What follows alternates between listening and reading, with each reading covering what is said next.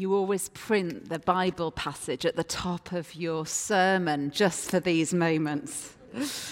Okay, we're reading today from 2 Corinthians chapter 8, beginning at verse 1.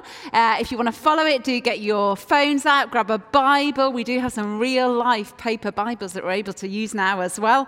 And we're just going to read this passage together.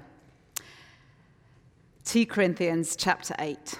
And now, brothers and sisters, we want you to know about the grace that God has given the Macedonian churches.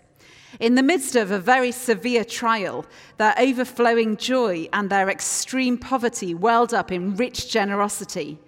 For I testify that they gave as much as they were able, and even beyond their ability, entirely on their own. They urgently pleaded with us for the privilege of sharing in this service to the Lord's people. And they exceeded our expectations. They gave themselves first of all to the Lord, and then by the will of God also to us. And so we urge Titus, just as he had earlier made a beginning to bring also to completion this act of grace on your part.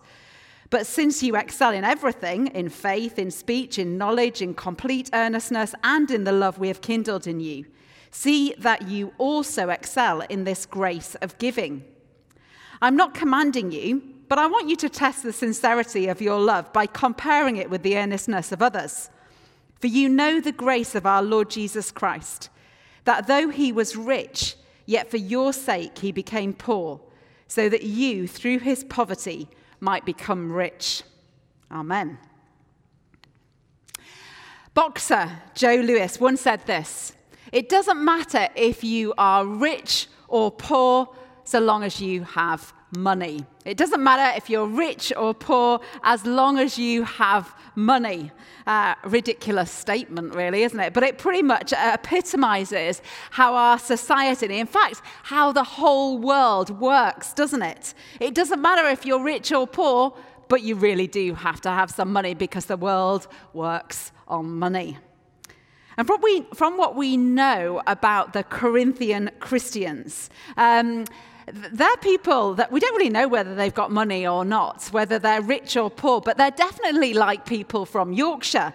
I know this because I am from Yorkshire, and Yorkshire people are renowned for being reluctant to part with our cash.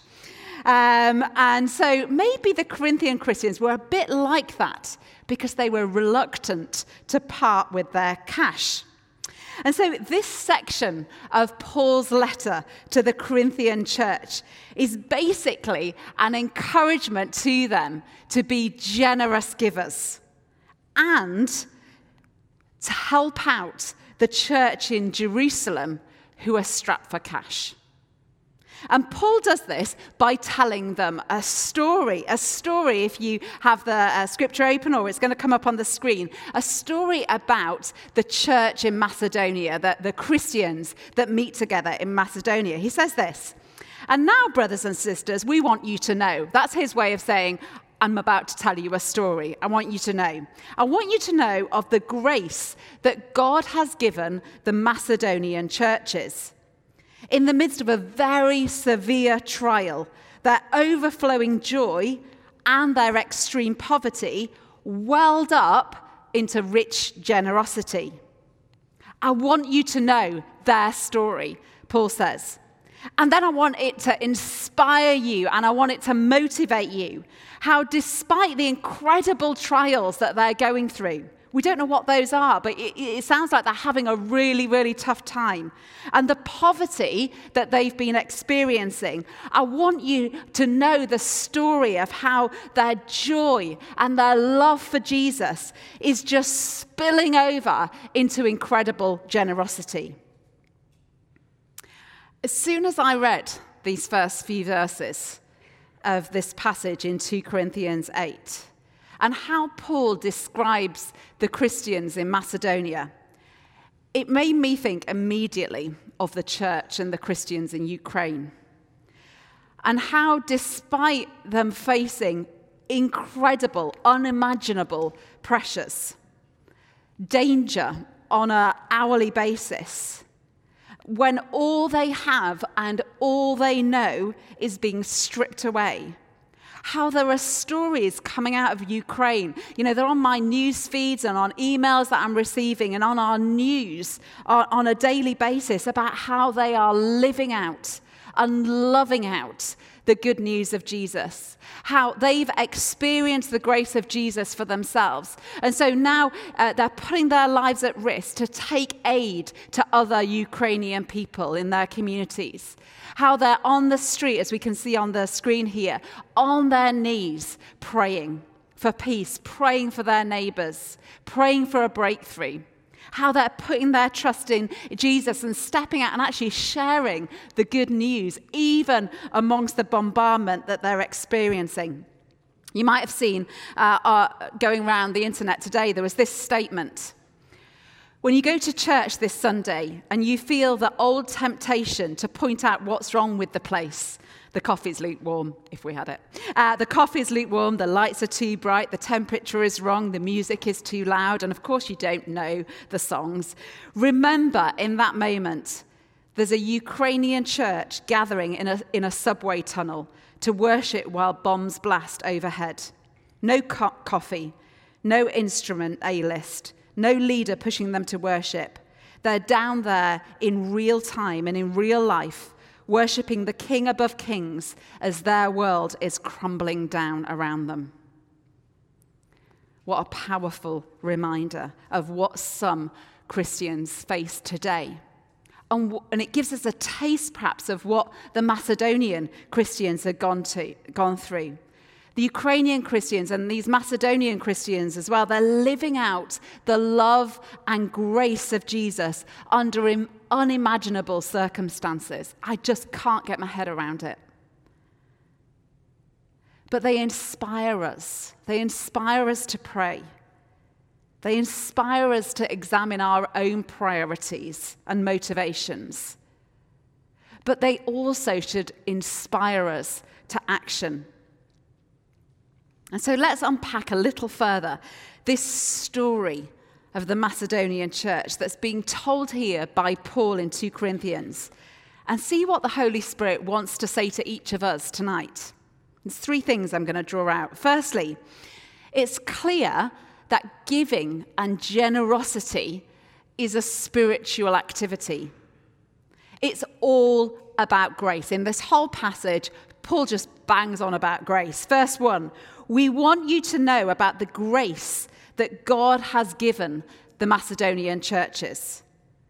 The Christians in Macedonia have experienced God's grace for themselves. That means grace. That means that they've experienced the forgiveness of Christ in their lives. They know of his incredible love. They've grasped the new life that they have in Jesus. They're holding on to the promise and the hope of eternal life. That's what grace is, all the riches that God wants to pour on us and has made possible through Jesus' death and resurrection on the cross. They have experienced and received this grace. But grace is not just what God does in us, but also what God does through us as Christians. It's not just what God gives us and does in us, but grace is what God does through the church, through Christians. And that is what we're seeing here in 2 Corinthians. The grace that they have experienced is just like exploding out of them into this extraordinary, generous living. Now, I love fizz of the alcoholic variety. I love Cava, Prosecco, Champagne. I'm not really bothered. Any of them will do. But have you ever tried to stop the flow of fizz pouring out of the top of a bottle if the bottle has exploded, like in this picture here? As hard as you try to stop the flow, you can put your hand over the top and it all like spurts out all over through the sides, through your fingers. You might even try and grab the cork. This is impossible. And try and jam it on again. Don't bother. You must be desperate to do that. The force of the carbon dioxide in the bottle, trapped inside that bottle, just keeps forcing the fizz out of the bottle. I wonder if that's what it feels like for the Macedonian Christians. They're so full of the love of Jesus. They've experienced his grace so real in their lives. They're so blessed by him. Their lives are so surrendered to him that his love and his grace is just pouring out of them to those around them in these generous acts of giving. It's like unstoppable grace. It can't be jammed in. Our giving and our generosity should be the same. It should flow from our hearts that are surrendered to Jesus. It should be an unstoppable act of worship. I wonder if some of us need to really get our heads around this tonight.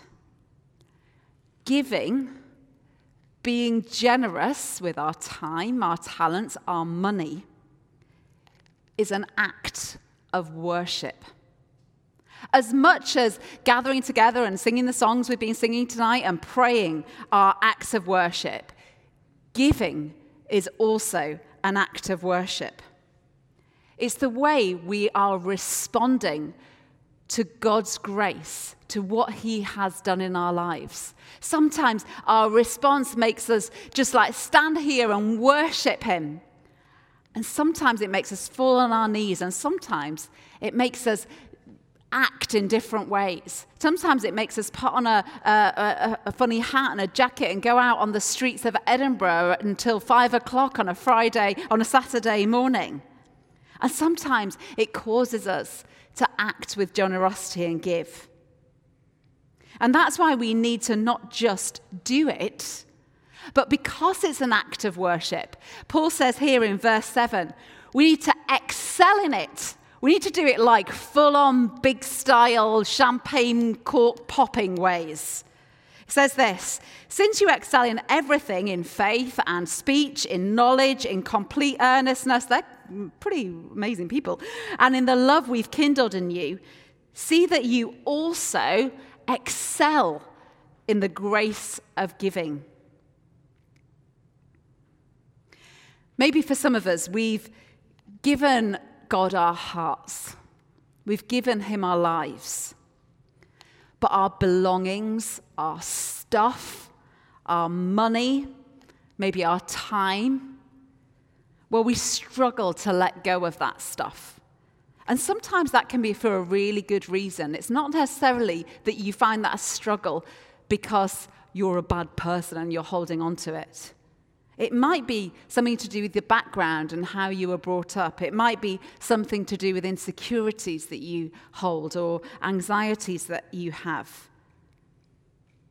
Maybe you just struggle to see that everything you have belongs to God. And maybe if this is an area that you're thinking, yeah, I struggle with this, maybe you need to ask the Holy Spirit to unlock that part of your heart, to free you and to help you to see that everything that you have actually belongs to him in the first place.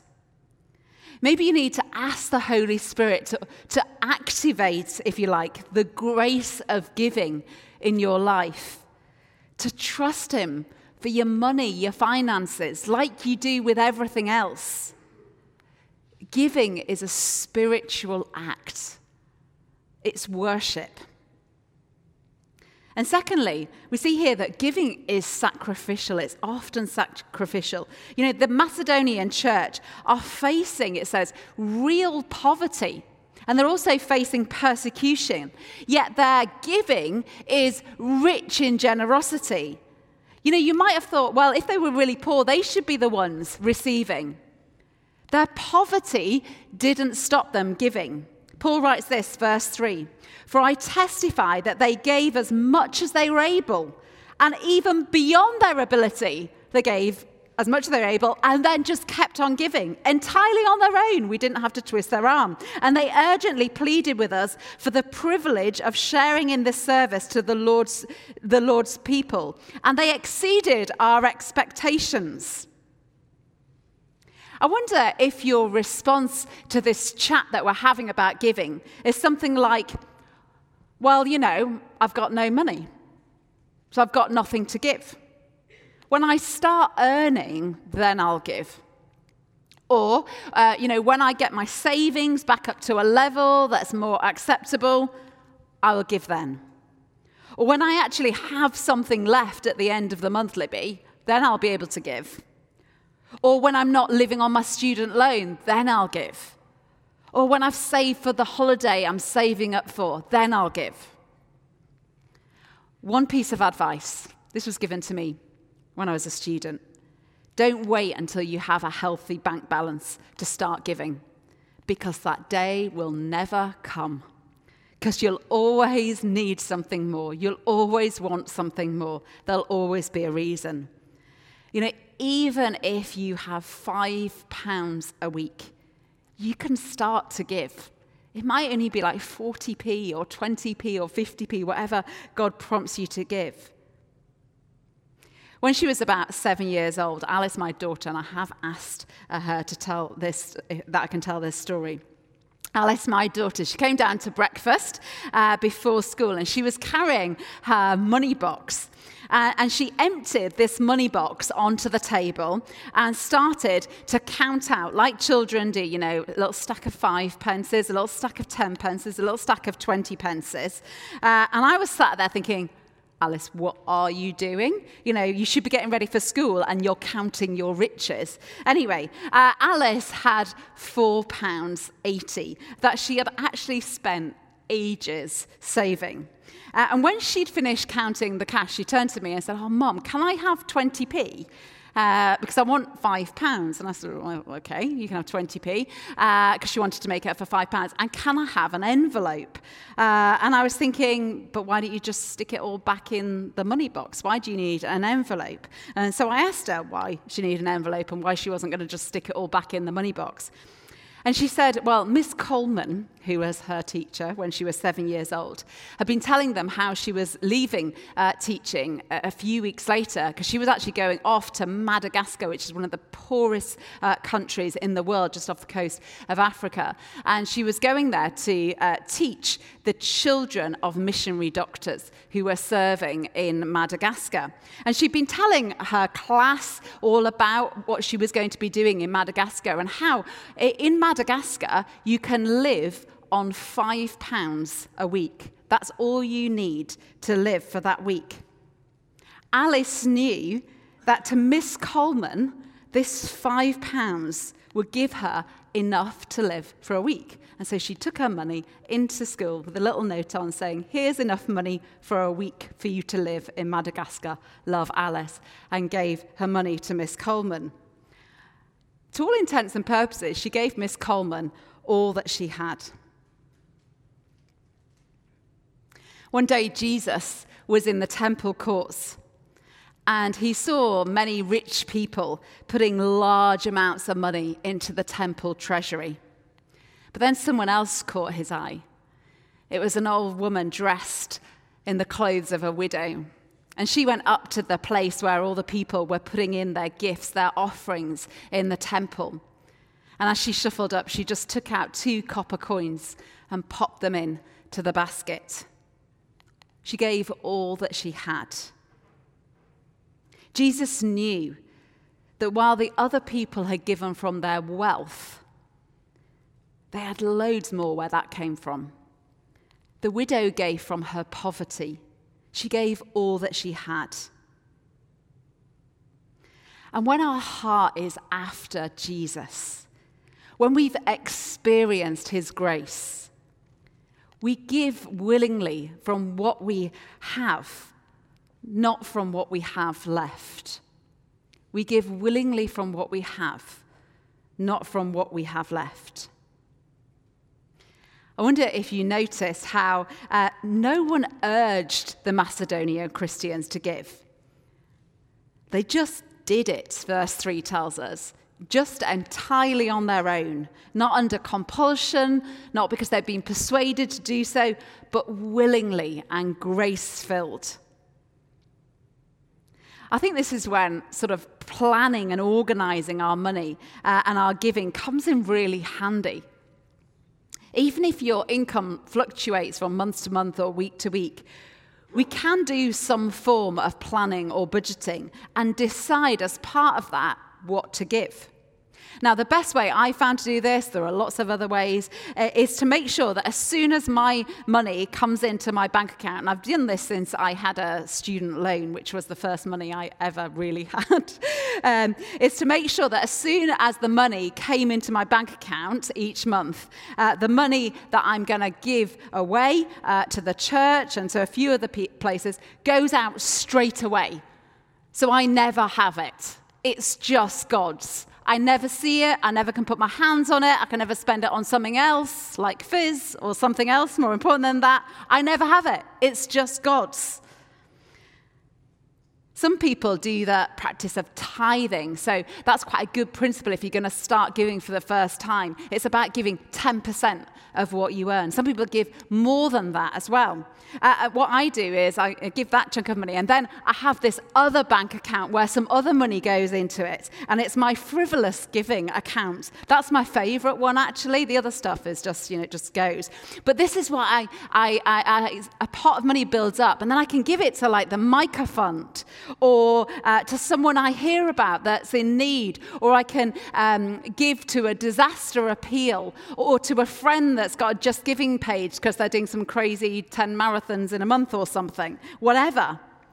But I plan how I want to give. Otherwise, it just won't happen. And then let your giving be willing and sacrificial. So second thing, give willingly and sacrificially. And then thirdly and lastly, giving is an act of love for the whole church. It's about us coming together in solidarity. It's what we do the Micah Fund for. It's about coming together and bringing our £5 and our £10 and our £100 and our £1,000 and bringing them together and then using that money as an act of love to the church and to the world. My mum, she died 2 years ago. And she was an incredibly generous person. She loved Jesus and she loved the church. And I have so many stories about her generosity, I could bore you with them all. But one I remember really starkly was when I was about 16 or 17 years old. And by then, my mum was a single parent. And we were living, and had been for a while, living off benefits from the government. If you've ever lived off benefits with 3 children, it is really, really tough. And things were really financially tight in our family. We were living hand to mouth. We'd get the electricity bill and have no money to pay it. My mum had to go to the market and get the Cornish pasties, which were the seconds and things like that. And that was fine. And yet one day, Mum discovered that a friend of ours who was a youth worker in another church, he'd saved up for ages to buy a motorbike to be able to do his job. But he had no money to buy anything but a helmet to protect him on this motorbike. And my mum was really anti-motorbikes. Forever, her whole life, she thought they were complete death traps. And so she announced that she was going to buy this guy a set of leathers to protect him on his motorbike so he could do his work as a youth worker in this other church. There was one massive problem. At the end of every month, we had 0 or minus money. So she had no money to be able to buy these leathers. But about the same time that she decided she was going to do this, our church said, we need somebody to clean the church. 3 hours a week, £5 an hour. That's £15 in case you're mathematically challenged like me. And so she decided she was going to go for this job to clean the church because when we were on benefits, you were allowed to earn £15 a week on top of the benefits that you got. And so for months and months and months, my mum cleaned the church every week and got her £15 in cash pay packet. And she saved it up for months and months and months until she had enough money to give to this guy so that he could buy his bike leathers. That's how she loved the church. I thought she was completely bonkers. I'm thinking, we're absolutely skin. I'm skin, Mom. And she's there saving up her money to give away to buy this guy bike leather so that he could do his ministry, for goodness sake. But it struck me how amazing that was. And it changed my attitude to generosity and to giving. Mum gave sacrificially out of love for the whole church. Your giving could be your time. It could be your skills. It could be helping at church or maybe being a street pastor, whatever. Verse 4 says, Paul tells us that the Macedonian Christians, despite their incredible poverty, desperately wanted to give so that they could, it says, share in the service of the Lord's people. And then verse 5, they gave themselves first to the Lord and then by the will of God to us also. They gave as an act of love because they knew that by giving to the church in Jerusalem, they'd never met them. They had no film to see to tell them what was going on, but they were just Christians who needed something. And they knew it would not just be a massive encouragement to the church there, but it was also enable the grace of God that they'd experienced to be shared with others. And so when we give to the church, to all intents and purposes, we're investing our money and our time and our prayers in the kingdom of God. And that's why at P's and G's, we ask people who call this church their home to commit to do three things: to pray and to serve and to give. We had a Pray, Serve, Give Sunday a few weeks ago. And those three things go together, don't they? We're called to pray for the church, to serve the church, and to give to the church. And people often look at churches like P's and G's and they say, oh, but you're a really rich church. And we go, no, we're really not a church. In fact, we're running a £10,000 a month deficit against budget. That is not a rich church, but we are a generous church. And we want everyone who calls this church home to join in with that generosity, to be able to experience the grace of God and then step out in grace as well by being generous. Grace is in itself a bonkers reality. It's a free gift. We don't deserve it. And so we feel called as a church to give away, even when we're strapped for cash. The whole Micah thing is completely bonkers at the moment. We're short of cash and we're saying, hey, give us some money because we're going to give away. We give away 26% of what we receive as a church to the Micah Fund, to other mission partners, to other charities and organizations as well. But it's amazing because we get to participate as a church in this wonderful cycle of giving and receiving and sharing and being generous. And so I wonder, as we finish, what is the Holy Spirit speaking to you about tonight?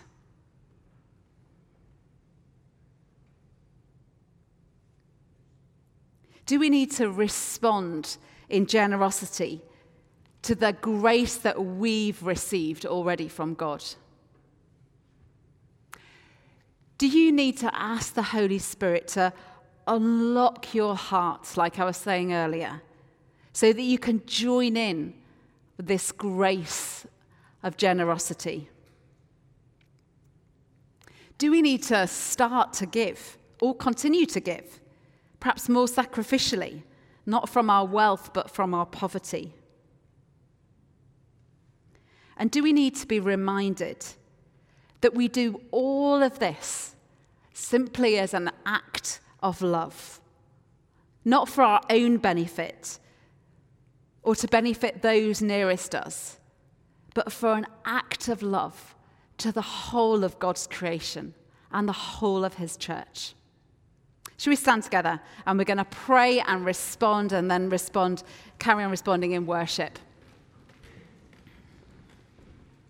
But as we stand, I want us to be aware. Sometimes you get a sense that the Holy Spirit might be just niggling you about something. There might be a verse that particularly resonated with you, or one of those challenges at the end that just struck with you. Just claim it now, sort of name it in your head. And ask the Holy Spirit to just continue to help you to work whatever it is through. It might be you need to go away and think some more or pray into something. So let's just hold a moment of quiet to just grab that thing that God might be speaking to you about tonight.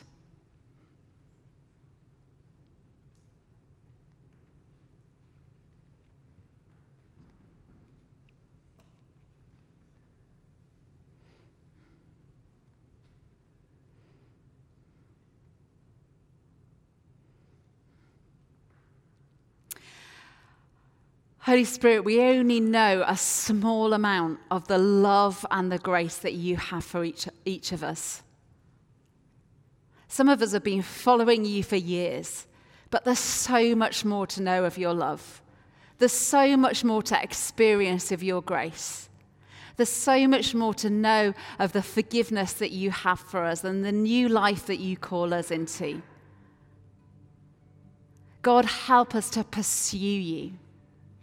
And then to respond in extravagant praise for all that you are and all that you've done for us. Lord, you are mighty and you are wonderful and you are generous and you give us so many good things.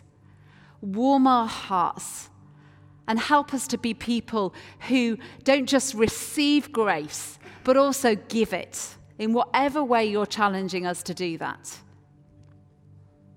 Lord, we want to love you, we want to love your world, and we want to love your church. And so as individuals and together, help us to be able to do that in a way that is powerful and sacrificial, that speaks of what you've done in our lives and brings change to other people's lives. And so we praise you now. In Jesus' name, amen.